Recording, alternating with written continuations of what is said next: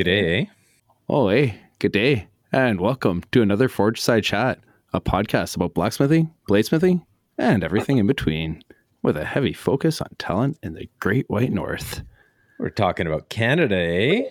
And this week in the Forge, we've got Steve Dupras. He's a local here in Winnipeg, and I'm pretty stoked to talk about him, talk to him. Before we get to that, Lyndon, you just got back from British Columbia. Your arms look tired. Everything's tired, dude. I've been beat up like, oh my gosh. It was a great time, though. Had a blast. I'd imagine. And hopefully my vices will be back in Winnipeg in a couple days here. I'm not too sure exactly when. I didn't get a estimated day of arrival, but... So you went out there, visited Cindy. What did she have of yours? So I have this big machinist Weist from Germany. Solid. It's a pretty massive. It's a 6-inch jaw. It's not like a massive jaw, but it opens up to about 14 inches. Wow. And so it's a pretty interesting vise, and it's not your normal style of vise where it's got a really deep jaw set to it with your, like kind of like a hand jaw. It's more of a hand. What? Well, like I could imagine the jaw as being like hands coming together, fingers where they've got the pockets underneath of it. It's not really like that. It's a little bit different where it's the spacing underneath the jaw is pretty low because it's a machinist Weist, right? Okay. But it's bench mountable, or is it a machine vise for like locking onto your mill? Well, no, it's meant for bench. Okay. Bench work. Yeah. It's just a unique vise. You're a vice nut, right?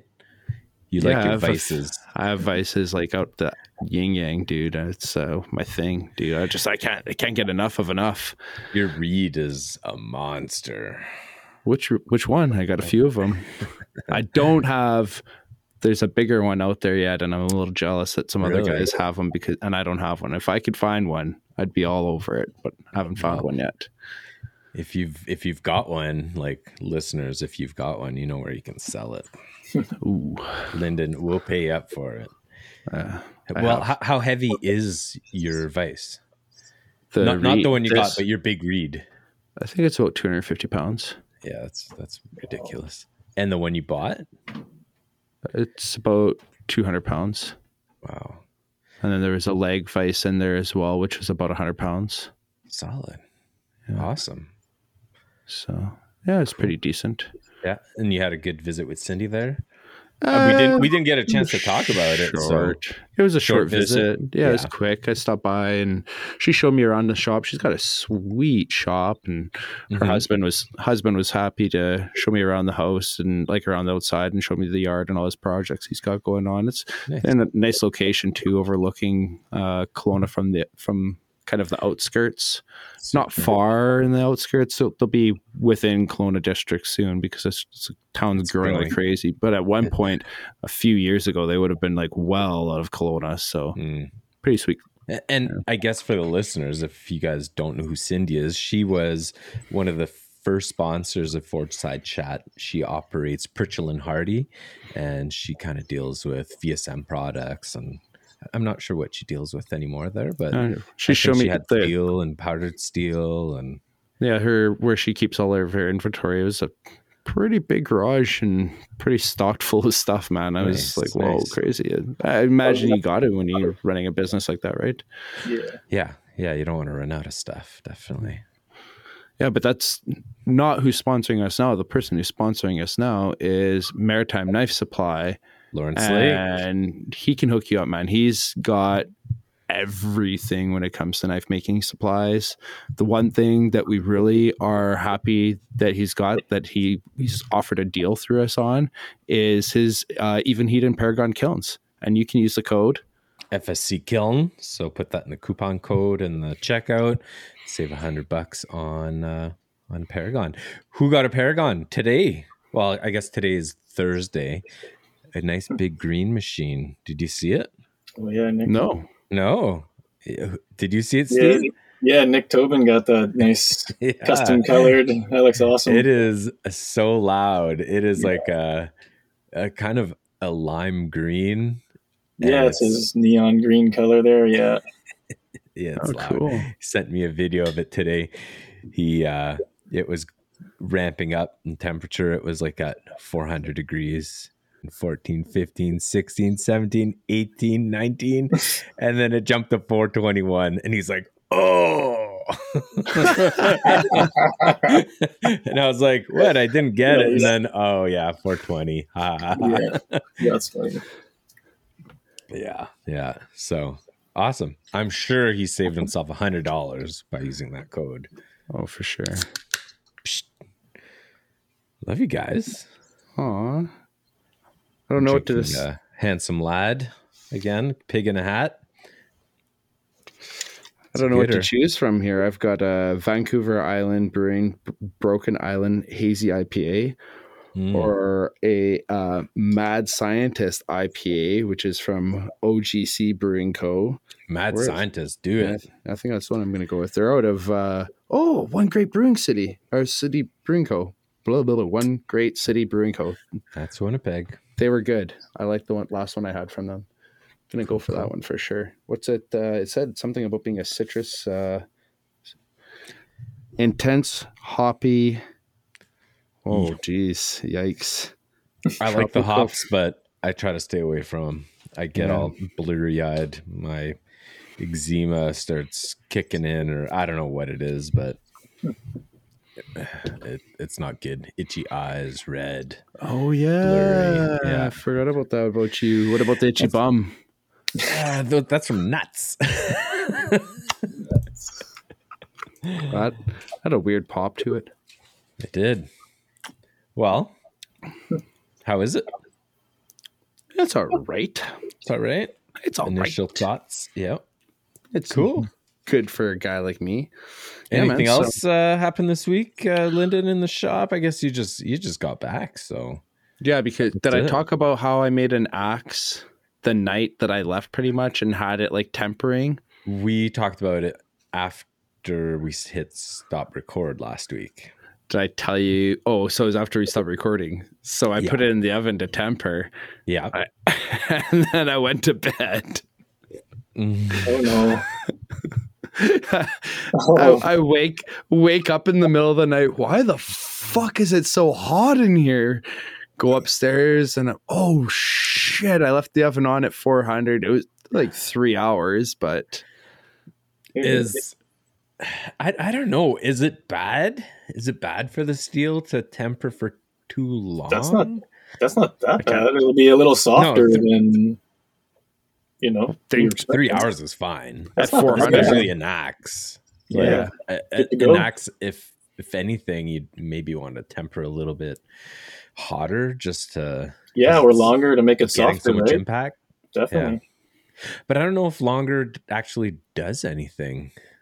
I don't know. Oh, I need to learn more about tempering. Not what she said. I'll have to listen to that again to catch it, Lyndon. But I think you're safe. Okay. Yeah. Longer is better. Possibly. Yeah, maybe. Yeah. So, what about you, man? What have you been up to? Well, today was the first day in the last little while where I actually worked on some knives. It's been an odd, I guess, few weeks where I've been heading around the shop working on my surface grinder. And yesterday I got it going. Today I was experimenting with it a little bit in the morning, and then did the surface on a couple blades and went to the grinder and worked on them. So it was good. So I got my issue with the surface grinder was I purchased it being a 550 volt system, which I obviously don't have in my shop, but the idea was to pull the motor out and replace it with another one and build an adapter plate so that it would fit in there and all that. But I basically didn't have to do anything other than drill some new holes in the plate, tap it, and bolt it down. and it fit in there just perfectly. I was super lucky. Nice. Yeah, I was really stoked on it. What's that? Gotta like it when that happens. Oh yeah, no kidding. Yeah. The drive wheel for it though, I did what you and who was it? Is it Nick Welsh? No, Robert Dent. I think it was Robert. Yeah, it was Robert saying just drill it out, and I was like, okay, I'll try drilling it out. I messed it up, man. I drilled through it, and it ended up, I don't know, not going straight down the shaft somehow. It ended up going off to the side a little bit, so now it's got a wobble to it. The machine is so heavy you can't feel it, but I know it's not gonna do any good for that motor, so I ordered a new drive wheel. Oh well, whatever. Worst case scenario, right? You fucked it up, and no, I fucked two of them up because I found one. I had another drive wheel from an older grinder, and I was like, okay, well, might as well try this again. Drill it out, same thing. I was like, damn it. Did you start from one side, flip it over, and go from the back side? No, I did not. Oh, come on, dude. No one explained that. Well, I guess I should apologize. Maybe you should have waited till some guy who has a mill That's what I said. You said, "No, just drill it out." Well, you wanted to use it. You wanted to use my lathe. The lathe, yeah. I'd say to use the mill. The mill, yeah. Oh, well, whatever. Oh, well. I've got a new drive wheel in the mail. TR Maker. It's $100. $100 shipped. Sweet. So not a biggie at all. Aluminum as well, probably. Yeah. Nice. That's way easier on the freaking motor too. Yeah, it's like a dense plastic. Pretty light though. It's not a heavy drive wheel. The aluminum will be comparable. Yeah. Versus like a steel one. Yeah. The drive wheel was plastic. Yeah, it's a heavy plastic with capped ends, but I think it had an aluminum core to it. I don't know. It was interesting. Yeah. Old. Looked it up, probably from like 1920s, that thing. 1910, 1920s. Yeah, it's freaking old, but it's fully automatic. You can the bed tracks left, tracks right, and front to back as well. That's awesome. Yeah, dude. I was grinding one knife and had my other knife being on the surface grinder. It was just going. You just start it and it goes right to the end and works its way. Yeah. That's cool. Yeah, exactly. Yeah. Super awesome. Mm-hmm. I don't think you've introduced who's on the other side of this conversation yet. Well, I mentioned Steve, but I've got his bio here. We ready for it? Well, yeah, do it. Okay. So today we've got Steve Dupra of Dupra Metalworks in the Forge. He's from Winnipeg, Manitoba, and Steve operates a custom metal fabrication shop where he makes tools for blacksmiths. He makes press dies, hammers, tongs. Some of that stuff he'll make out of Damascus, and he also likes making knives. So it's a local party. It's a social. Yeah. Well, the man's got his fingers in everything, man. If you pay attention to his work, he's a busy man putting out all sorts of different stuff. So and quality too, nice stuff. So good day to you there, Steve. How you doing, man? Good day. How you doing? Good. Very good. What you been working on this week, man? Actually, I'm just finishing up some press dies, and today bar a feather Damascus. Cool. Pretty much one order after the next. Yeah. You were just saying that you had to get a whole new shipment of steel in because you're so busy with the Damascus orders right now, hey? Yeah. It's been 2 orders a month. Now it's way more than I'm used to ordering. But, wow. Yeah. That's awesome. And the orders that you're getting, are they just local or are they like Canada, they're US? actually all over Canada. I've had a couple from the States and a couple on my Etsy store as well. So they ship off to wherever. Awesome. Yeah. And sweet. Is that your primary marketing through Etsy, or do you no, I see it's on through Facebook? Really, yeah. Facebook brings it all in. Yeah. Crazy. Make a post about something, and everyone's like, "Oh, how much?" Nice. That's good. Cool. Yeah, I've heard from a few people that Facebook seems to be a real good seller. From like Nick Tobin really rolls off of Facebook a lot.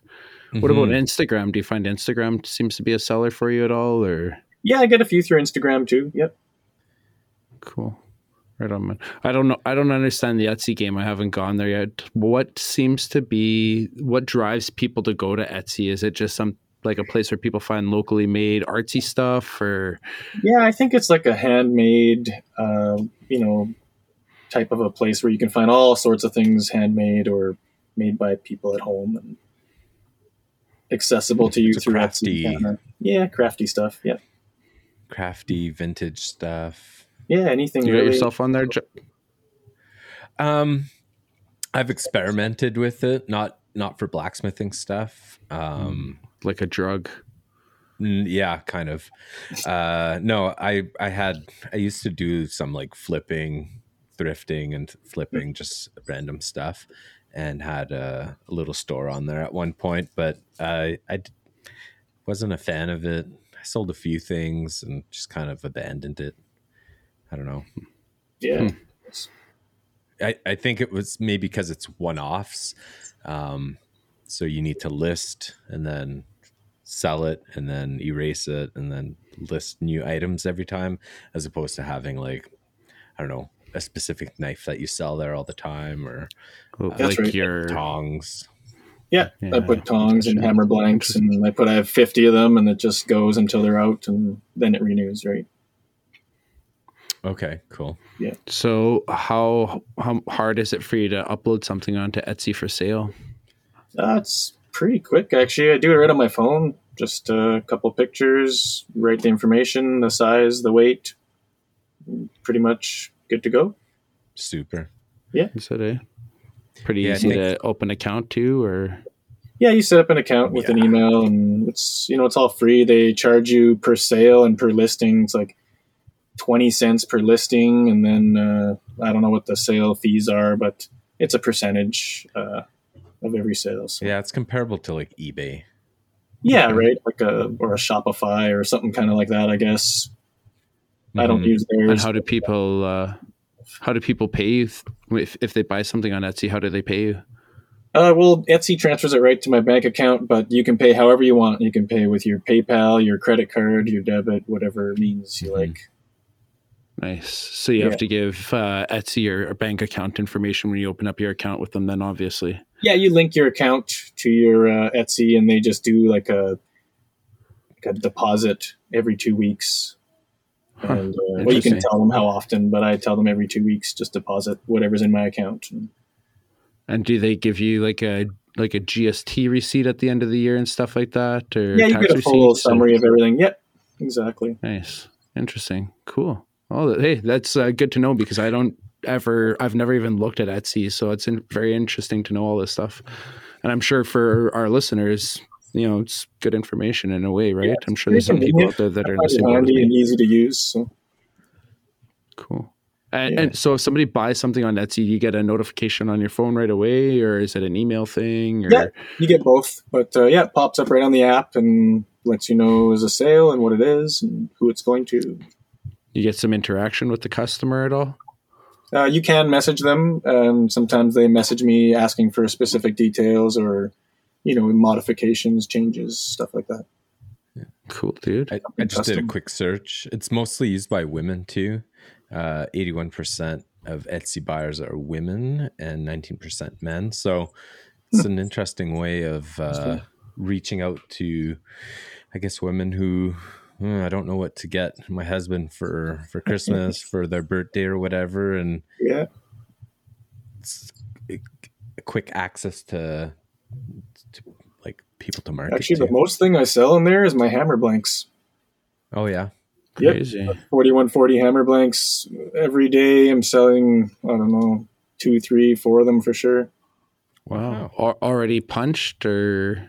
Yeah, some punched, some not punched. Mostly not punched, but the odd one someone wants punched, yeah. Crazy. And how much are you charging for a blank? It's $15 for a 3 pound or 4 pound, and it's $25 if you want it punched altogether. Nice. So it's Cool. $10 Damn, punch fee. dude. Yeah. No wonder you're selling them. Cheap. Well, you know what? I've punch already fees, got the actually. forge lit. I just throw it in, punch it up, done deal.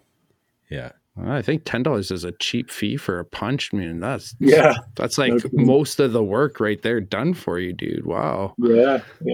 Sweet. Cool, man. And what are you using to punch? Are you using the power hammer or do you have a press for that? Yeah, I punch on the power hammer. Cool. Nice. Yeah. Got a little When you're H13 punching your- punch.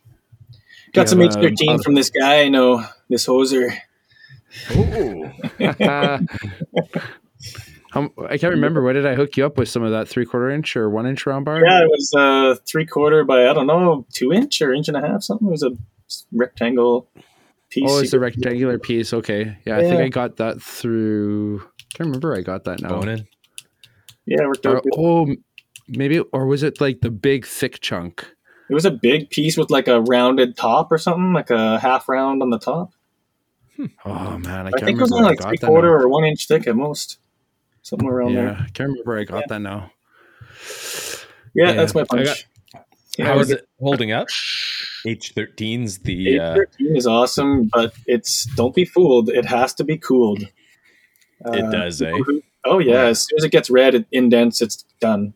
Yep. Right, It's firmer than other steels, but it still will take dents and stuff. So I always cool every 2 seconds. So I don't how let do it get at all. How do you mitigate that from happening? Water? How do you stop water? Yeah. Yeah, water. Yeah, you just take it out. Couple hits, take it out, dip. Couple hits, take it out, dip. That's about it. Okay. Yeah. Just It's be air careful hardening, not to but- do it when it's red hot, right? Yeah, you don't want to. If it's super red, you could fracture it, I guess, because it's an air hardening steel. So Yeah. dipping it in water isn't friendly. But you do it before it gets too hot. Yeah, keep it cool. Cautious. Yeah. Nice. What do you have for a power hammer? Power hammer. I've got. Do it. You do it. 55 Come on, pounds. let's hear it. What? You can. You do it, Lyndon. I can't. You can't bring out the cougar? No, I can't do it. Oh man. I'm blushing.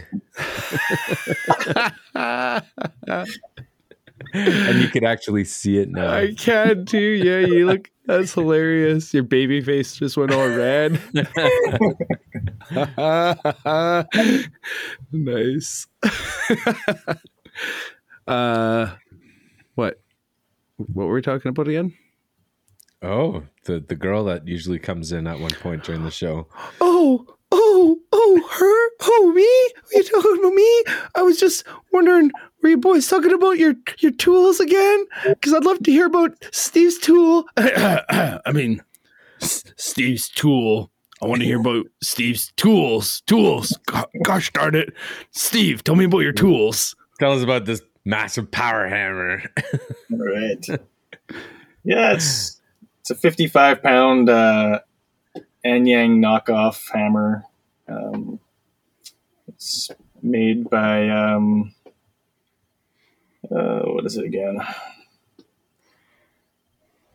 Nanyang. It's some It's not Chinese a brand. Nanyang. It's a Nanyang. It's a wannabe Anyang. It wishes it was, because Anyang does have a couple things that it doesn't have. But Okay. you know what? It works really good. It's 55 pound. It's gets through everything I need to get it through, basically. So pretty happy with it. For sure. Yeah. And how did you acquire this? I Non-Anyang. bought it straight from the factory in China and did all the Nice. logistics myself. And I was able to get it for about half the cost of buying one already in Canada. Okay. Wow. Incredible. It was a little bit of a headache, a little bit of a stress because you're handing over thousands of dollars to some Chinese guys, but it worked out. Yeah. Hoping for the best. Yeah, right? Jeez. Yeah. And you got it in here. Were there any issues that installing it or getting into your shop? Did you dig a pit for it? You know what? I did. So what happened was I was told you can just, this weight of a hammer, you can just put right on your 6-inch concrete pad, bolt it down with a rubber mat, and you'll be fine. Yeah. But I did that, and within about a week and a half, I had cracks running from both sides to my power hammer. And, so I went ahead and moved it aside, cut the pad out, and dug a 36-inch pit, and built a big rebar cage and poured the most high-strength concrete available with all the added, whatever they call them, fibers and stuff. And, right. Now it's sitting 6 inches higher off the ground, which is nice because it's a littler hammer, and it's solid now. A little bit more ergonomic, lift it up. Yep, exactly. Not bending over so far. Cool. And pretty much just plug it in and you're set? Yeah, it was. I bought one that was wired for 220 with a motor for 220, so I had my electrician uncle wire me up, and away we go. Yeah, no problem. Awesome. Doesn't come with a switch, though. I'm surprised. I guess most big tools don't come with the actual on switch. On and off, yeah. Yeah, it's just a plug hanging out the motor. Here you go. Cool. You gotta have a special style of switch for that too, because the amperage draw off the hop is pretty high usually for something like that. Hey. Yeah, it's not a regular switch. They're no, it was a bigger switch. Yeah, it's a 3-horse motor only, but it's still. Yeah, it's still draws enough, I guess. So it's got some draw. Yeah. Yeah, 220. Yeah.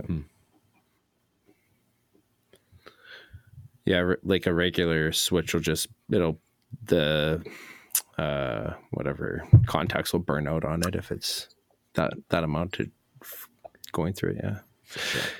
Right, Yeah. Right. Yeah. Okay, for sure, eh? The emergency set off right underneath it. What's the throat depth on something like that? This one is a little smaller than an Anyang. I can fit an 8-inch piece of metal and still be able to hit it with a little bit of force, but that's only giving it about 1.5 inches of actual stroking movement room. So takes a little bit to work that down. Yeah. But I like to stick to 4 or 5 inches is not a problem for it. Yeah. So making hammers perfect. Oh yeah, not a problem. Yeah. I wish it was a heavier hammer for doing that, because working a 2-inch billet of 4140 or block there is it's a decent amount of metal to move, and if you had an 88 pound or whatever 150 pound, it'd just be easier. Yeah, of course, right? Of course, right? Jeez, take off. Sure. That's good. So when you're drifting the hole on a hammer, do you have a little bit of a bolster plate underneath to hold the piece, or what's your whole process for that exactly? Well, I punch on the hammer and then I drift it on the anvil, and then I do all the other work back on the hammer. So the drifting is the only thing that I do not on the hammer. And you're punching your billets when they're square, right? Or yep, I square them up from first. Round? Yeah. No, I square them when first. Do you worry about the punch going through it all and contacting the anvil of the hammer, or do you have a kiss plate underneath or something? No. When I'm punching, I only punch halfway through and then flip and then punch the rest of the half. And then the piece falls out from the middle halfway through. So the punch never goes further than halfway through the hammer. Okay. Fair or enough. so, a little more maybe, but you know what I mean? Yeah. Yeah. Unless you give her a little bit too much on the pedal of that hammer and really throw her down. Oops. Damn. Yeah. Well, that's what I mean, right? Honestly, I really only use it on low and medium hits, because if you push it to hard, it will flatten a 2-inch block pretty quickly, and you overforge it in no time. So, really got to be patient with it. And when you say medium to low, you just mean like the amount you push the pedal down, or is there an adjustment that you can set so that it's not going past that? No, it's a adjustable pedal. So the more you push the pedal, the harder it hits. So when you first start pressing it, it'll start hitting lightly, and then the more you press, it'll just start hitting harder and harder. And there's no stop that you can. Is there a stop you can set? I would think no. There's a stop for the other way, so that you can have it hanging right when you start it. But you'd have to put your own stop on, I guess, of some kind. But I wouldn't want to. Right. It's easy to control the pedal with those types of hammers. That's the bonus of it, is that it's so controllable. You can close a matchbox without squishing the matchbox, right? I can move it down a centimeter at a time as it works its way down. So it could kiss the metal so lightly, or I can press the pedal to the floor and wham, one crazy hard hit. Oops. And are you holding your punch with tongs, or what's your... Nope, how are you doing the punching? Welded shaft on it. Okay. And what holds it on to the hammer? I hold the shaft in the other hand, and the tongs hold the hammer in the left hand. And gotcha. I see. You hold the shaft in one hand, hey? Yeah, one-handed shaft, and then easy there, boys. Yeah, one hand on the hammer, one hand on the shaft, hey? That's right. Gotta take it slow. Yeah. So, there's a joke here somewhere. Somewhere in there, yeah. I'm searching. I can't find it. All I have to do is look at your shaved face and I laugh. That's funny. Dear. I miss your beard. I miss your beard, bud. Okay, the reason why I shaved it, right? This past weekend, I was out at a friend's place out in St. Anne. They've got so my buddy's dad built himself a log cabin, but it's not a log house, and it's a freaking mansion pretty much. It's just gorgeous. And we did this murder mystery game that happens at a ski lodge, and on the cover of this game, this box, it's the ski lodge, and it looks exactly like my buddy's house. So we're like, we've got to play it at your parents' place, and they're gone, I don't know, Cancun or some tropical area. So we all went to their place, and we all had character roles that were assigned ahead of time. And I was the cowboy. So I went to my dad's and borrowed his cowboy hat and the string tie and the belt buckle and all that. So all night I spoke with a Texan accent and had the handlebar mustache for the night. It was a hoot. It was a lot of fun. And then got home and decided, all right, I don't want the handlebar mustache. Let's get rid of that. So I just shaved it all off. And wearing my mask today in the shop, though, felt really nice. Good seal to the face. No nice clean boogers at the end of the day. So I don't know what I'm going to do. Grow it back or keep it short. Probably keep it short for a little while, but I don't know. I kind of miss it. How long does it take you to grow a beard like that, bud? Oh, a month and a half, maybe. Oh, geez. Yeah. That's nice. Very long. Yeah. That's all right, eh? Definitely. Cool. Oh, that sounds like it was a good time, man. I don't know. It was great. Yeah. It was 4 acts. So we did the first act where we're kind of introducing ourselves. We discover who died. And then it's trying to figure out who killed who. So on each card that the characters receive. There's just like information that we have to say, and then information that we only reveal when we're asked.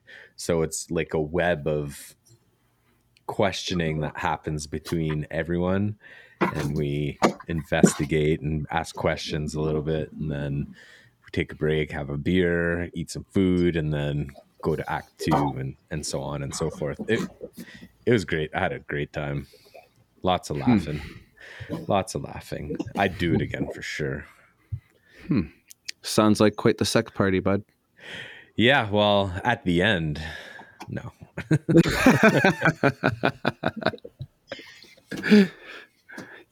So you know what, man? I'm kind of interested to know. Sorry, this is like we went off topic, back on topic, back off topic. But I want to know with Steve, like, where did this all start, dude, man? Like, how old were you? What got you into this? Why? Where? When? Who? How? What was your... Nope. That's Justin's question. Tell me about these beginnings, though. I want to know, how old are you and why? I started in 2013, and I was running a little machine shop in my basement with my lathe and some basic stuff. And Forged in Fire came on TV. And I got hooked pretty quick. I wanted to make knives and, experience the forging, and I did. I made all my tools, and I made my forge, and grabbed a piston from, I don't know what it's from, a big train piston or something. And that was my anvil. Oh, rad. That's cool, yeah. How big was this piston? It's a 6-inch round piston. Yeah, I don't know what it's from, but it's got a pinhole in the bottom of it, and it looks like it's a piston. It's got the X hatching on the sides of it. I just don't know what it's from. You still have it? Yeah. That sounds like a cool piece to have in the shop, man. That's rad. Yeah, it's awesome. Cool. Well, it almost sounds like a bladesmith's anvil is often like just a flat surface on the top of anything. So yeah, exactly. That's ideal for starting into my leatherworking shop, and now it's for leather stamping and doing that. Cool. Super. Sheath work. Do you do much leather work? Just my sheaths and stuff. That's all. Yeah. So 2013, you're working out of the basement of your house. You got yourself a lathe. Yeah. What did you do for a forge? I took an old compressor, the Porter Cable red round little pancake thing, and I used that as my tank. And I made a homemade refractory from plaster of Paris and silica sand. Oh, no way. And I tell you, it actually works really good. How long did that last? I ran that thing for, I'd say, 6 or 7 years. Wow. With a single burner that I made myself, like a homemade Venturi. And it worked really good, actually. That's hot cool. enough to weld, so that's what mattered. Yeah, no kidding. Holy crap! What was your first anvil, Lyndon? Oh, dude, it was a piece of 4140 cut off from, I don't know where I got it, to be honest. Sorry, not anvil. Forge. What was your first forge? My bad. Pretty much almost what I've got now, to be honest. Okay. It was a little bit nice little design. It was smaller before. The first one was a bit smaller. Yeah. I can't remember how much smaller, but it was only using 1-inch bricks. And they were Canadian the ones. Tire. No, they weren't from Canadian Tire. They were from somewhere else. But they were essentially the same quality as the ones from Canadian Tire. So they turned to glass, essentially melted. Yeah.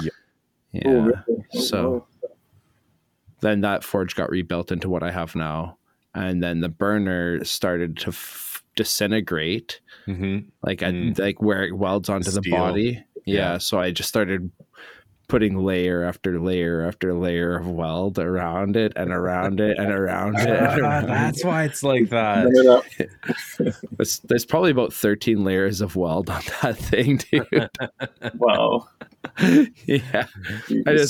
I had a few beers one night and I created it looks like a beehive. Yeah, totally. That's pretty cool. I don't know. Nice. But yeah. Did you make them yourself, both those forges, or? The first one was with my buddy Scott, and the second one I made myself. Yeah, and now I'm making a third one. I was in the middle of getting ready to weld it all together, and I ran out of welding gas, so I've got more welding gas now. And I was out of town for like a week, so I'm back now, and yeah, back in action. This baby. Weekend. Well, I don't know if I'll finish it, but I'll work on it more. Yeah.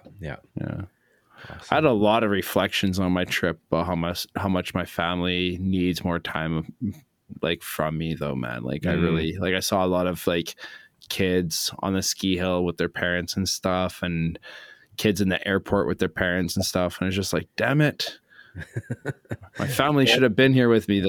I was regretting the decision that I went by myself a lot, but at the same time, I wouldn't have been able to throw down like I did with the family there. So we got some heavy riding in, dude.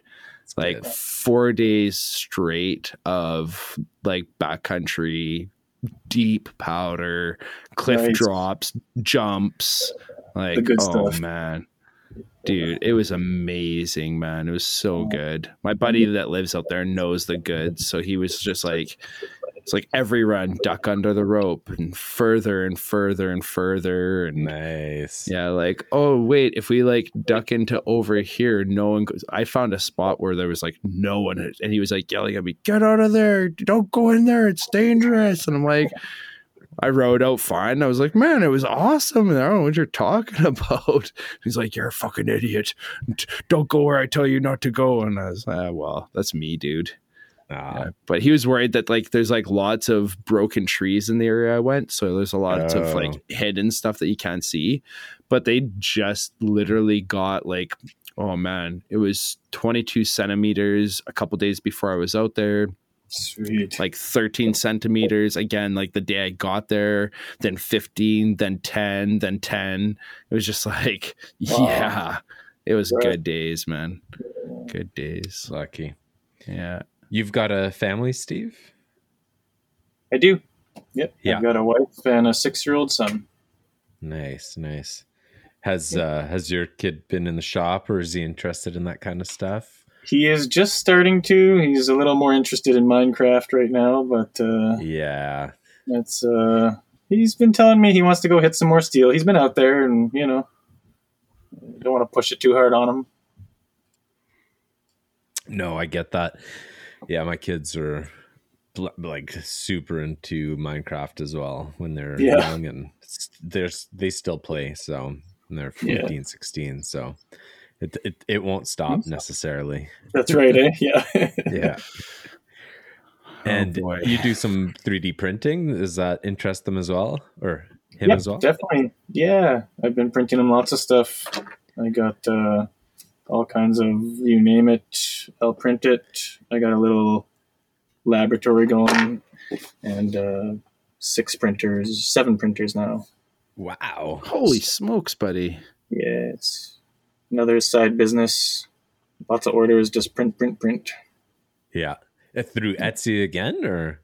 Etsy, and also through Facebook, and people I know that are interested in those kind of like figurines for Dungeons and Dragons and Warhammer and stuff like that. So right, yeah. I was buying a bunch of that stuff at one time, but gosh, I got to a point where I was just like, dude, you got too much stuff on the plate. Cut it out. Yeah. So makers gotta make. Oh, the maker side of it's awesome. That's not what I'm talking about. I was the buyer. Oh yeah, buying too much of that stuff, and I'm too busy working to use it. So it's just sitting there collecting dust, and I'm like, why are you buying more when you're not even using it, guy? Yeah. That's no good. Gosh. So you got yourself this forge built out of a compressor You built your single burner yourself. It was it Forced Air or Venturi? Just a Venturi. Yep. Nice. I built myself off of a YouTube video that looked pretty good. Mm-hmm. So, and then where did you go from there? What was the next steps in building your business? You know what? I basically started for many years just building knives and giving them away as gifts and, birthday presents, whatever, anything like that, to friends, to family. Started selling them cheap, to original first customers, just to get going. Yeah. And as the years pass, I feel that I'm not going to be able to sell it for that cheap anymore because you put so many hours into it, and you all know what I mean. It doesn't really pay the hours you put in. So, yeah. No, I think you get better with time and get more efficient. Yeah. And that's right. You make tools so that you are quicker. Yes, exactly. Figure out what you need and you buy yourself a big power hammer, but then you still have to pay for your power hammer, so prices don't necessarily go down. Yeah, especially when you only pay for half of it up front. I've been to your shop though, and I've seen what you've got for a shop now, and I'm sure you didn't start with that, right? No, my first shop was in the basement of a house I was renting on Regent. You guys would know, and basically I had a garage, and I'd pull my forging stuff out of the garage, set up in the backyard, and forge all night, and then put it away at the end of the night. And that's how I did it there for many years. I was there for 9 years. At least 9 years. So. Cool. Crazy. Well, you hear so many stories of people starting that way where, I can't blacksmith in the winter because my yard's full of snow. And oh no, I smithed in the winter, all right. Oh yeah, yeah. Oh yeah. With people setting up their tents in the backyard so they can keep the snow off their area. It's kind of cool. Yeah, well, hey, whatever works, right? Yeah, Gotta get to it. And then when I moved to this house here, it didn't have a shop or anything, and my wife wasn't going to let me set up in the basement here, and honestly didn't really want to because I'm getting more into welding and forging, and it's growing to a more toxic environment that you don't want in your house. So yeah, I went ahead and built a 12 by 22 garage shop that has a 10-foot ceiling and nice, fully heated, insulated. It's pretty nice. Yeah, man. Yeah, it was a problem at first because I didn't have good ventilation, but once I got that figured out on top of the forge with a nice hood, now it's I can forge in the plus 30, and it's only plus 30 in my shop, so it doesn't really get any hotter than it is outside. But there's a lot of flow, a lot of airflow. Yeah. Yeah. Justin's wondering. Yeah, I'm in the winter, it's kind of almost the opposite, but I can forge in the winter and it'll be 15 degrees Celsius in the shop. It doesn't matter if it's minus 30 or 40 outside, it's 15. That's perfect. Yeah, it's not bad. If you're moving around and wearing a good sweater. Yeah, you could go to the cold side where the ventilation's in, or you could go to where the forge is and get sweaty. Yeah. It's crazy. Cool. Speaking of toxic environment, I want to do my shout outs. And one of my shout outs, I've got a few tonight. Last week I was talking about Cody Ironworks, and he put out a couple videos on TikTok this week talking about white metal fever. And he actually reached out to me. He's like, yo, you've got a podcast. You should actually mention like galvanized steel in the forge and how awful and how like hazardous to your health it could be. He has two friends that I think had passed from exposure in the past. Yeah. And with so many new people getting into blacksmithing, it's definitely something to be careful with. You've got galvanization. We've talked about it, I think, in our first episode with Jake James, how he was looking for good sources for like galvanization. And what it does is it protects the steel or the metal, your ironwork. But once it's galvanized, you don't want to be tossing it back into the forge because you can get really sick and die. Not indoors anyways. If you're outdoors and you're not close to it, you can get away with it. But I think, I guess outdoors would be good or better. But if you're in any indoor setting, you don't want to be forging with anything galvanized. Yeah. Cutting items that are galvanized isn't so great. Welding is a little bit worse, but in the forge is really bad. Well, welding is terrible as well because the problem with welding it is your face is right over top of it. Your face, yeah, your face is right over top of what's smoking. I think he had mentioned the bricks may actually absorb some of the fumes of like the galvanization. I could see that, yeah. And it will off gas on your next firing. So it's something to you want to be careful. Just don't forge anything with galvanized steel. If you don't know what it looks like, search it up. And, the thing with galvanized steel is there's like a lot of people don't even know what galvanized steel is. That's what I'm saying. Do you know do you know what galvanizing looks like? Myself personally, hatching little squares or little like misdirection pattern kind of. It's easy to identify on like fencing, like metal fencing at like schoolyards and stuff. That's what I remember seeing it as a kid. Most chain link fencing is galvanized. Yep. Right. And sometimes it'll have like little spiky points where it like didn't galvanize properly or whatever. Where it drips. Yeah. So what galvanizing is it's a hot zinc dip. And when they do it, what the fuck was that? Oh, baby. Keep going. So it's a hot zinc dip. And when they dip it in there, you actually like, if you're zinc dipping something that's like square tubing or round tubing or whatever, and it's welded shut on the ends, they will tell you have to drill holes in it because if you don't, it will cause an explosion. So because it's hot. Yeah, because of the pressure that happens when it gets dipped in. Yeah. And then the holes have to be large enough that the galvanizing can actually drain out of it as well. Oh man.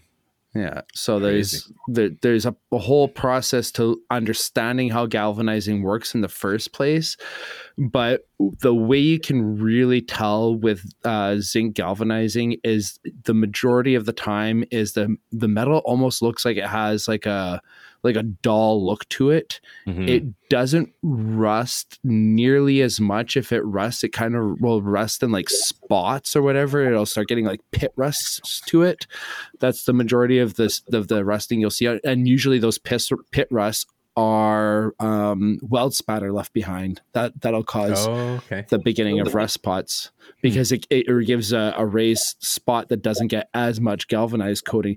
Did you know that with painting and galvanizing, that sharp corners are your number one spot for that's going to be the thinnest coated area is a sharp corner because the paint runs off of that corner down the slopes off of it away from it, right?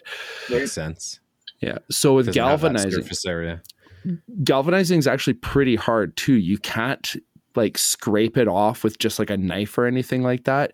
But at the same time, it is soft because it's zinc, right? So if there's like a glob on it or something like that, it'll dent very easily. You can, chip into it with like an axe or something like if you have zinc, it's pretty soft stuff, right? But from what I know, and don't quote me on this, but I'm pretty damn positive the best way to get it off is soak it in vinegar. That's what I heard, vinegar. Yeah. Wow. That's not cool. Yeah. Because you could just throw it in the campfire. Like if you've got a big bonfire area in the backyard, just throw some galvanized steel in there and it'll burn it off. But the problem with that is you're going to pull it out and it's going to be all rusty and whatever. And I mean, honestly, for what you're going to get, that whatever it is that's galvanized out of the scrap end, don't bother. Yeah. Don't even bother with that crap, man. It's not. It makes your marshmallows taste weird probably too. Yeah, don't hot dogs, cook over that same fire. Cooking at the same time. Yeah. that's the brush fire that you just burn shit on. You don't cook on that. Yeah. Well, I'd like to keep going with my shout outs. Sorry. I'll go with the sticker feature for the week. Style Dog is our sticker feature. He picked up some stickers a while back. Mr. Landry. Yeah, Jim Landry. And going on to his feed, I'm seeing a really sweet hammer rack going around his anvil. Some pictures of his dog. Cool dog. And some nice leather work, some really solid knives. So I invite you guys to go check out his feed, and I'll link some pictures on the Forge Side Chat Instagram page as well. And then I'm shouting out Neil Warren of Maximus Knives. This week I was on Instagram. He sent me an invite to join him live. I joined him live. We chatted for a little while. He's working on, I think it was like 15 or 16 knives that he's trying to finish for beginning of April or something. He's got a knife show, and he's like, man, I got to get these knives done. I've got the show coming up. And I was like, holy shit, that's so much work. But I'm sure he's going to do his best to bang him out. Seems like a super nice guy, and invite you guys to check him out as well. Some nice Sanmai knives, all sorts of knife goodies. Cool. Yeah. Nice. Oh, and we sold some stickers today. Travis Bremner, thank you very much. Your stickers are in the mail. And my final shout out, DK Smalls, Dustin Smalls out of Saskatchewan. He did a draw this week, 1,000 followers on Instagram. And he was doing a draw for a nice big chunk of wrought iron, like a big link of chain. A big chain link, yeah. Yeah. Do you know who got it? No. This guy. Yeah. So sick. it's in the mail. I'm going to be able to mess around with that. Maybe try making some of these hipster Damascus hammers. That was rigged. That was rigged. It sure was. No, I wish. If I could rig stuff, ooh. How much I'd be winning shit all the time. How much did you pay for that? Nothing. Yeah. I tagged a few people in his post. Sure. And got the win. Take off, you hoser. Yeah. That's actually something, Steve. You're making these beautiful hammers as well. Yes. Yeah. That the last one that you just posted looks beautiful. Yes. Thank you. What are the faces on that thing? That one is wrought iron wagon wheels stacked with 15 and 20 in between each layer. Okay. And with 1045 hammer faces welded on. Sweet. Yeah. Nice. It's a 2-pounder, that one. So. Oh, that's nice. Why are you putting the 10, 15 and 20 between the layers? Just to put a shiny line in between the wrought. It's a little feature. Yeah, it's cool. It's nice. Little cool addition. Yeah, Definitely. a little something else in there. Then you're etching somehow? Yep, then you etch it in ferric chloride, and then I oil it up, and that's it. No coffee for those guys. They go too dark. Oh, they do, eh? I find the wrought iron goes really dark, yeah. So. I've never tried the coffee on the wrought, so. Yeah. Nice. Have you experimented with the wrought iron or linden and hammers? Well, not with hammers, no. Not with hammers, no. No. You made a couple like skull heads, right? Yeah, I've kind of played around with it a little bit. Not enough to bother talking about. Don't bring it up. Don't bring it up. Yeah. Splitting? No, I just honestly I have like so little experience with it that it's just talking to me about it is like talking to freaking. Oh, you're lacking experience. That's all. Yeah, I'm not. One day we'll be able to tell us all about it. Yeah, it's great. Yeah, maybe. That's a Sugar Ray song, isn't it? One day. Maybe. I would sing it if I could, but I can't, so I won't.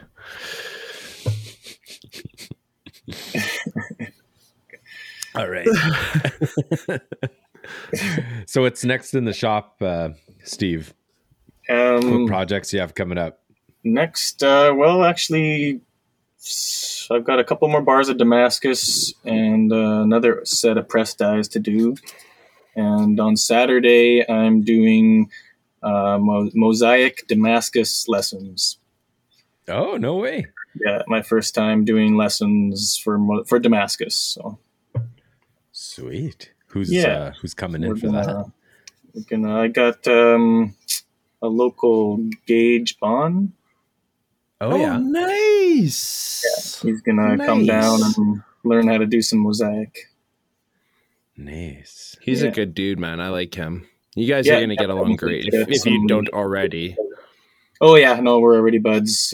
Got some wood off him in the past and hit it off from there. Oh, it's that kind of relationship, eh? He's coming to give you some wood, eh?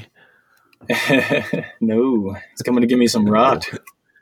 He's got some rock. He's got stable. It's stabilized wood though, dude. Yeah. Like a stabilized burl hybrids, man. He's got some good stuff. Yeah, he's one of the sponsors for Can Iron. That's right. Hey, Gage. Oh, yeah. I love you. It's been a while. I went to his place, man. He's got a nice shop too. Good location. Yeah, out in Headingley. Yeah. Just west of Winnipeg. Or something there, isn't it? Headingley, yeah, he told me in that area there. Yeah. So, all right. So you're going to be giving a lesson on mosaic. What kind of tips could you give our listeners? Because I don't think we've ever talked about mosaic Damascus with anyone. Well, unless you want to go back to Can Iron, dude. Yeah, like Mareko Mamasi and then Steve Dupras. Yeah. And you could always check out Can Iron if you go to caniron.ca, right? Yep. Big Anvil is the password. Awesome. And you could access that video. Yeah, but a couple tips, man, because that's something now that I've got my surface grinder. It's something that I'm like, ooh, I could get things nice and square and perfect and go down that rabbit hole a little bit. But at the same time, maybe not. I don't know much about Damascus really, but pretty simple and straightforward when you get down to it. Obviously, keeping it extra hot and making sure you get the good forge weld right off the start. Mm-hmm. But as far as like making patterns and stuff. Okay. Well, I mean, for mosaic, typically you make yourself a pattern block, like a straight pattern block of some kind. Maybe reforge it on a 45 so that you get your pattern on an angle. And then, what do you mean reforge it on a 45? Like take your square block, stand it up on a 45, and then forge it down to a square again so that the square that you had rotates 45 degrees. Mm-hmm. Oh, why are you doing that?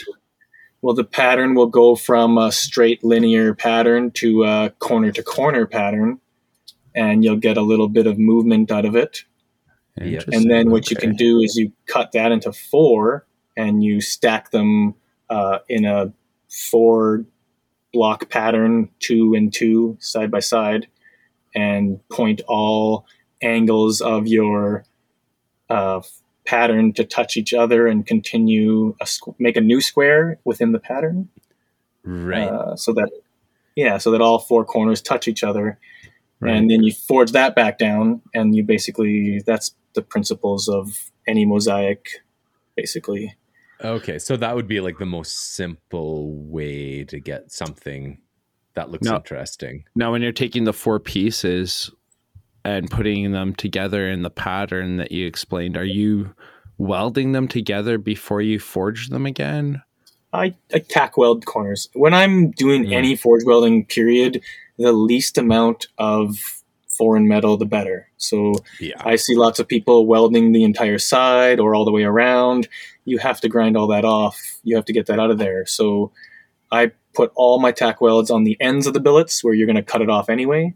And just a super light tack. It's just to hold it till you tap it at the forge welding heat, and then it's solid. So you really don't need much extra strength holding it together. Okay. Yeah. What about if you were to TIG weld it together and you just fuse the metal together and didn't add any filler? Could you get away with doing that? That would be a good way to do it. Yeah. Would that distort the pattern on you? If you have a pattern in your steel, I think it would, because you're going to be melting and fusing the metals, right? So they're going to become liquid and then re-harden.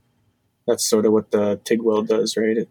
It's pretty refined. Insignificant. Yeah. Yeah, that's I've kind never of what done I was anything like that to experiment, to know for sure. You're always welcome to come over and try out my TIG welder if you want, bud. Awesome. Yeah, man. I do want to get a lesson off of you as well, so you got to get that press going, Lyndon. Then maybe we can do a little trade here. I'll teach you how to TIG weld. You teach me how to do something. Perfect. That would be wonderful. Right on. Look at that, eh? Making connections. Forging relationships, as Patty would say. Forging relationships. That's one of the weldings that I need to practice as well as TIG welding, so that works perfect.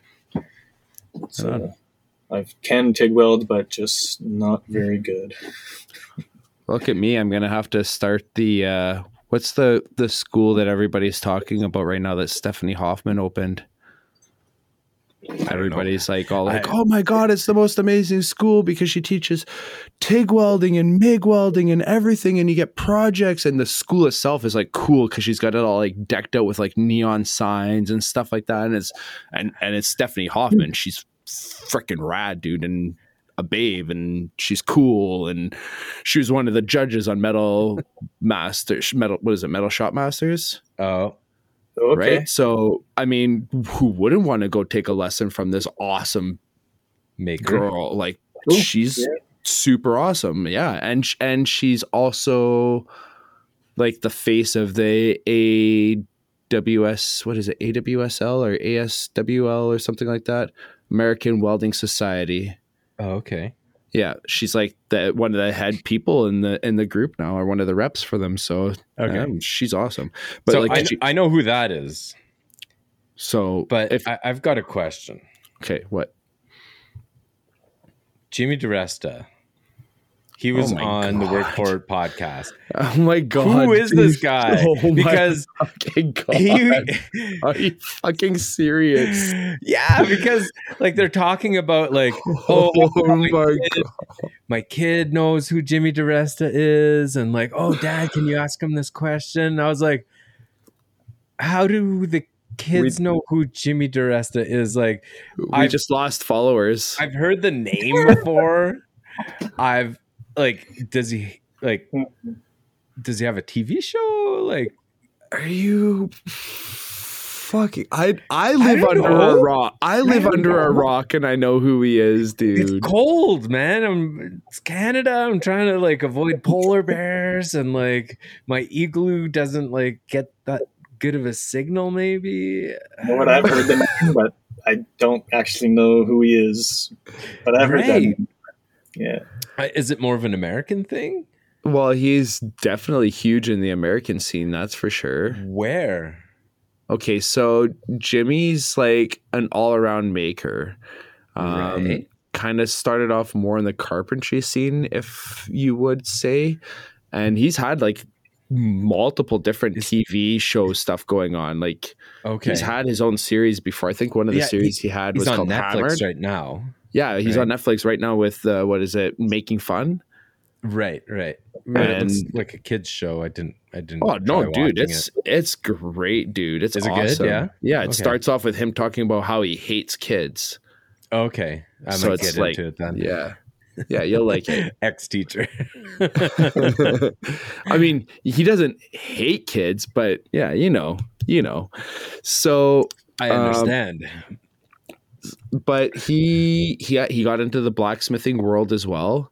He's buddies with like fucking all the dudes, man. Like all the top name guys. He's at Maker Camp. He's at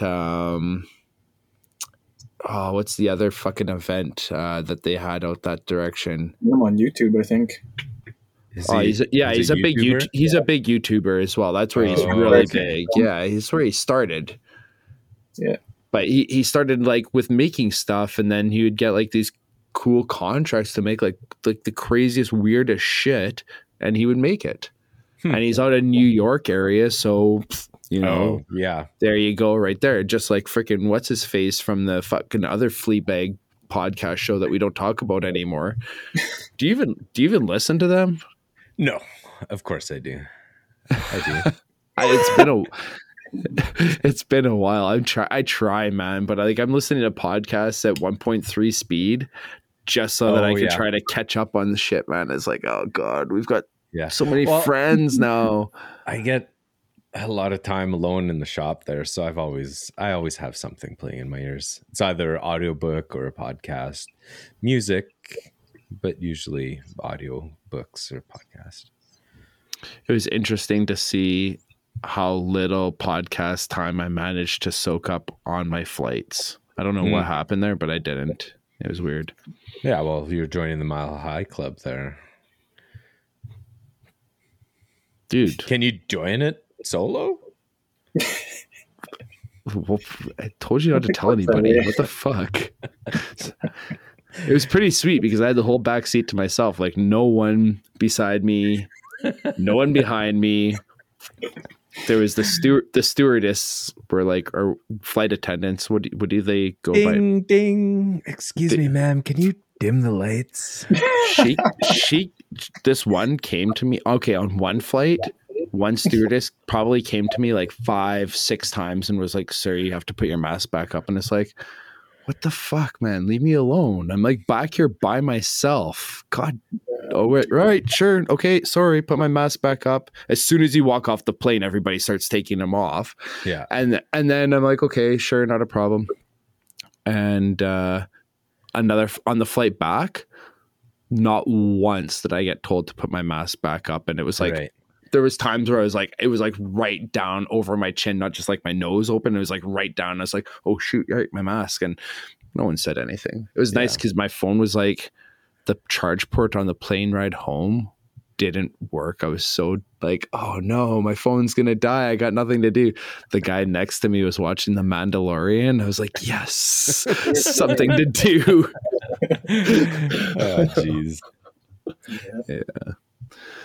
But hey, I got a couple shout outs because I got home and I had some stickers from a gentleman in Nova Scotia at Blackrock Forge. He has bought stickers from us in the past, Adam Doherty. Nice. Yeah, man. So we've got a couple, you've got a couple stickers here waiting for you. I got them shipped to my place. Thanks, Adam.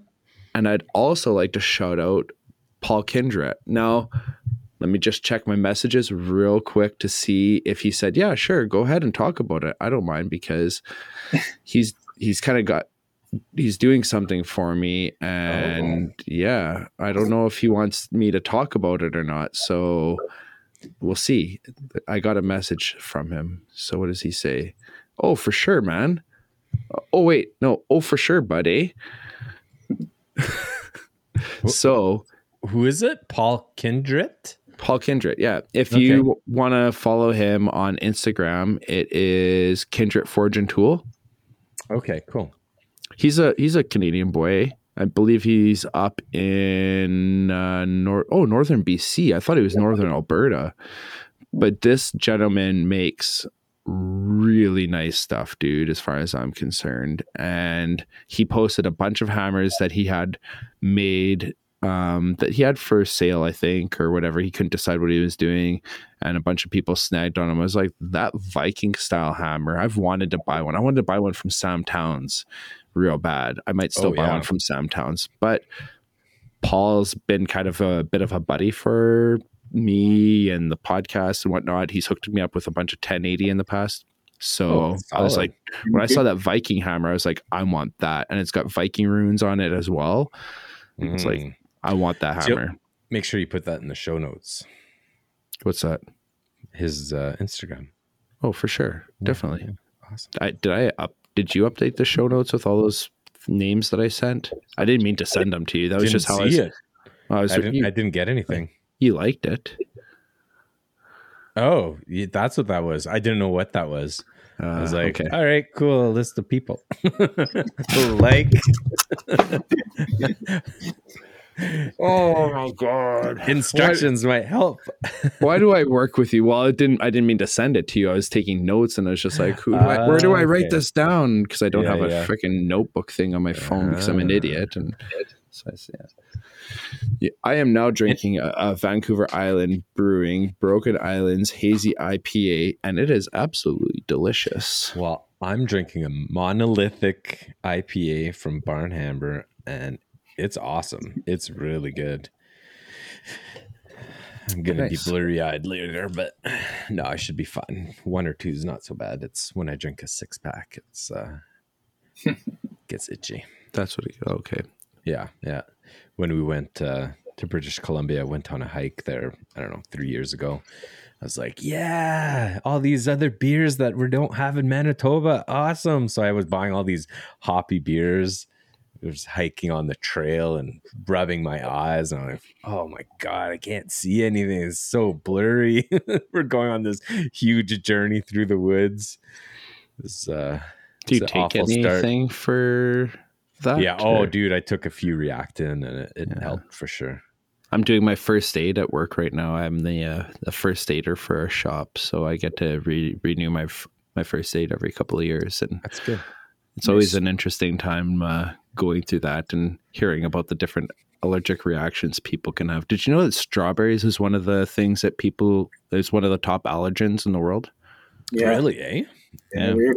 Nuts, shellfish. Yeah. Strawberries. Latex. And bee stings. Oh, yeah, for sure. Yeah. Those are the top 4 things that people are allergic to in the world. How crazy is it that strawberries is in that list? Because you don't hear about that very often, right? No. Yeah. Apparently kiwis is high up there too. Kiwi. Yeah. Oh. I never even heard of that one. You got any allergies? I mean, do you have any shout outs? No allergies. And I got a shout out, actually. I wasn't thinking about it beforehand, but my shout out is for Mike Janser. He's nice. Yeah, he's running MC Knife Works, and he hooks me up with all my steel and everything for my Damascus. He's got basically everything for knife making. I bought my Kydex hardware from him. I got some belts from him for my 2x72. Sweet. Some G10 pins and spacers. Because he's servicing kind of like, he's in Alberta, right? Yeah. So he's servicing like Alberta, Western Canada. What has his website been updated? Last time I'd been on there, it was still under works. It's just about finished, and it'll have everything up there real soon. So I think all right. The same message we heard months and months ago. Yeah, but whatever. If you're getting good deals, yeah, awesome. Good to hear it. Definitely a good place to look for knife making supplies, metal, anything else among the others as well. Yeah. Cool. I'll have to check it out one day. Haven't been on there for a long time. Is it Mike Jansen or Mike Jansen? It's you know what? Because there was that CWB podcast, and I thought that was the same dude, but maybe it's not. No, it's Janser. Janzer. Janser. I was kind of wondering about that because the guy that was talking on the CWB podcast did not sound Jansen, and the stories weren't connecting. Yeah. I haven't listened to the full thing yet. I'm in the middle of that one right now. So 2 different people. Yeah. Mike actually sent us a bunch of stuff in the past for the guild, Manitoba Blacksmith Guild. So nice. Actually, I have some micarta here and some steel, some rope, whole bunch of stuff for like knife in a box kind of kits here that we'll have to give away this summer to sweet to some people that come out to the Hammerins. Damn hoping I can get out to one of those this summer, man. Oh, dude, you better. Yeah, when are we gonna have the first one? You guys planning it already, or what's going on there? Yeah. There's stuff in the works there. There's a couple that are soft, not solid yet. But what, like locations for ones or what? Yeah.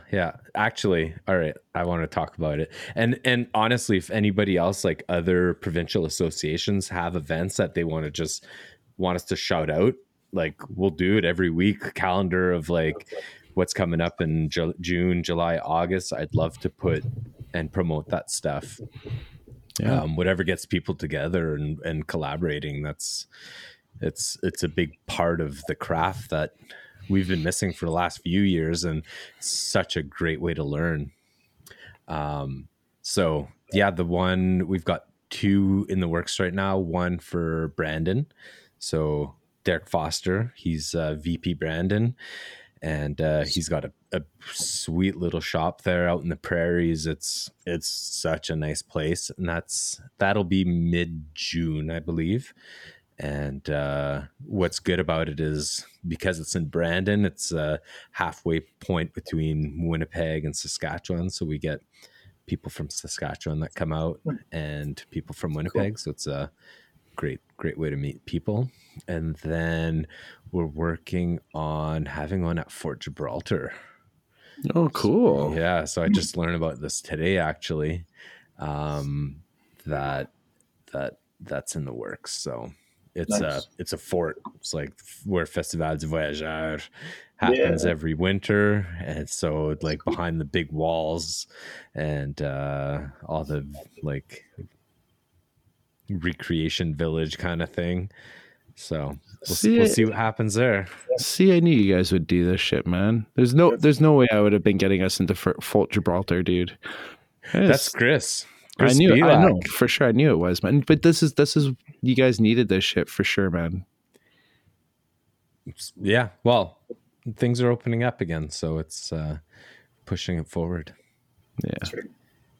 It's awesome. Glad to hear it, man. So once again, if there's any listeners that are part of guilds or committees or whatever that are having hammer-ins, send us a message. Man, this beer's hitting, I think. Let us know. We'll already. Eh? Oh my gosh, you're a hose head. Oh, tell me about it. Jeez Louise, eh? My kids tell me every day. They call you hose head? No. Oh, that'd be awesome. Be like, Dad, you're such a hose head. You got it. Yeah. Here's looking at you, kid. You share the genes, so just you wait. Actually, my kid's taking like structures class at school, and he's doing all sorts of drawings and schematics. And today he came home and he's like, the coolest thing today, they got like this VR helmet where you can like simulate welding. And I was like, the little shit's excited about this, but he won't come welding in the shop.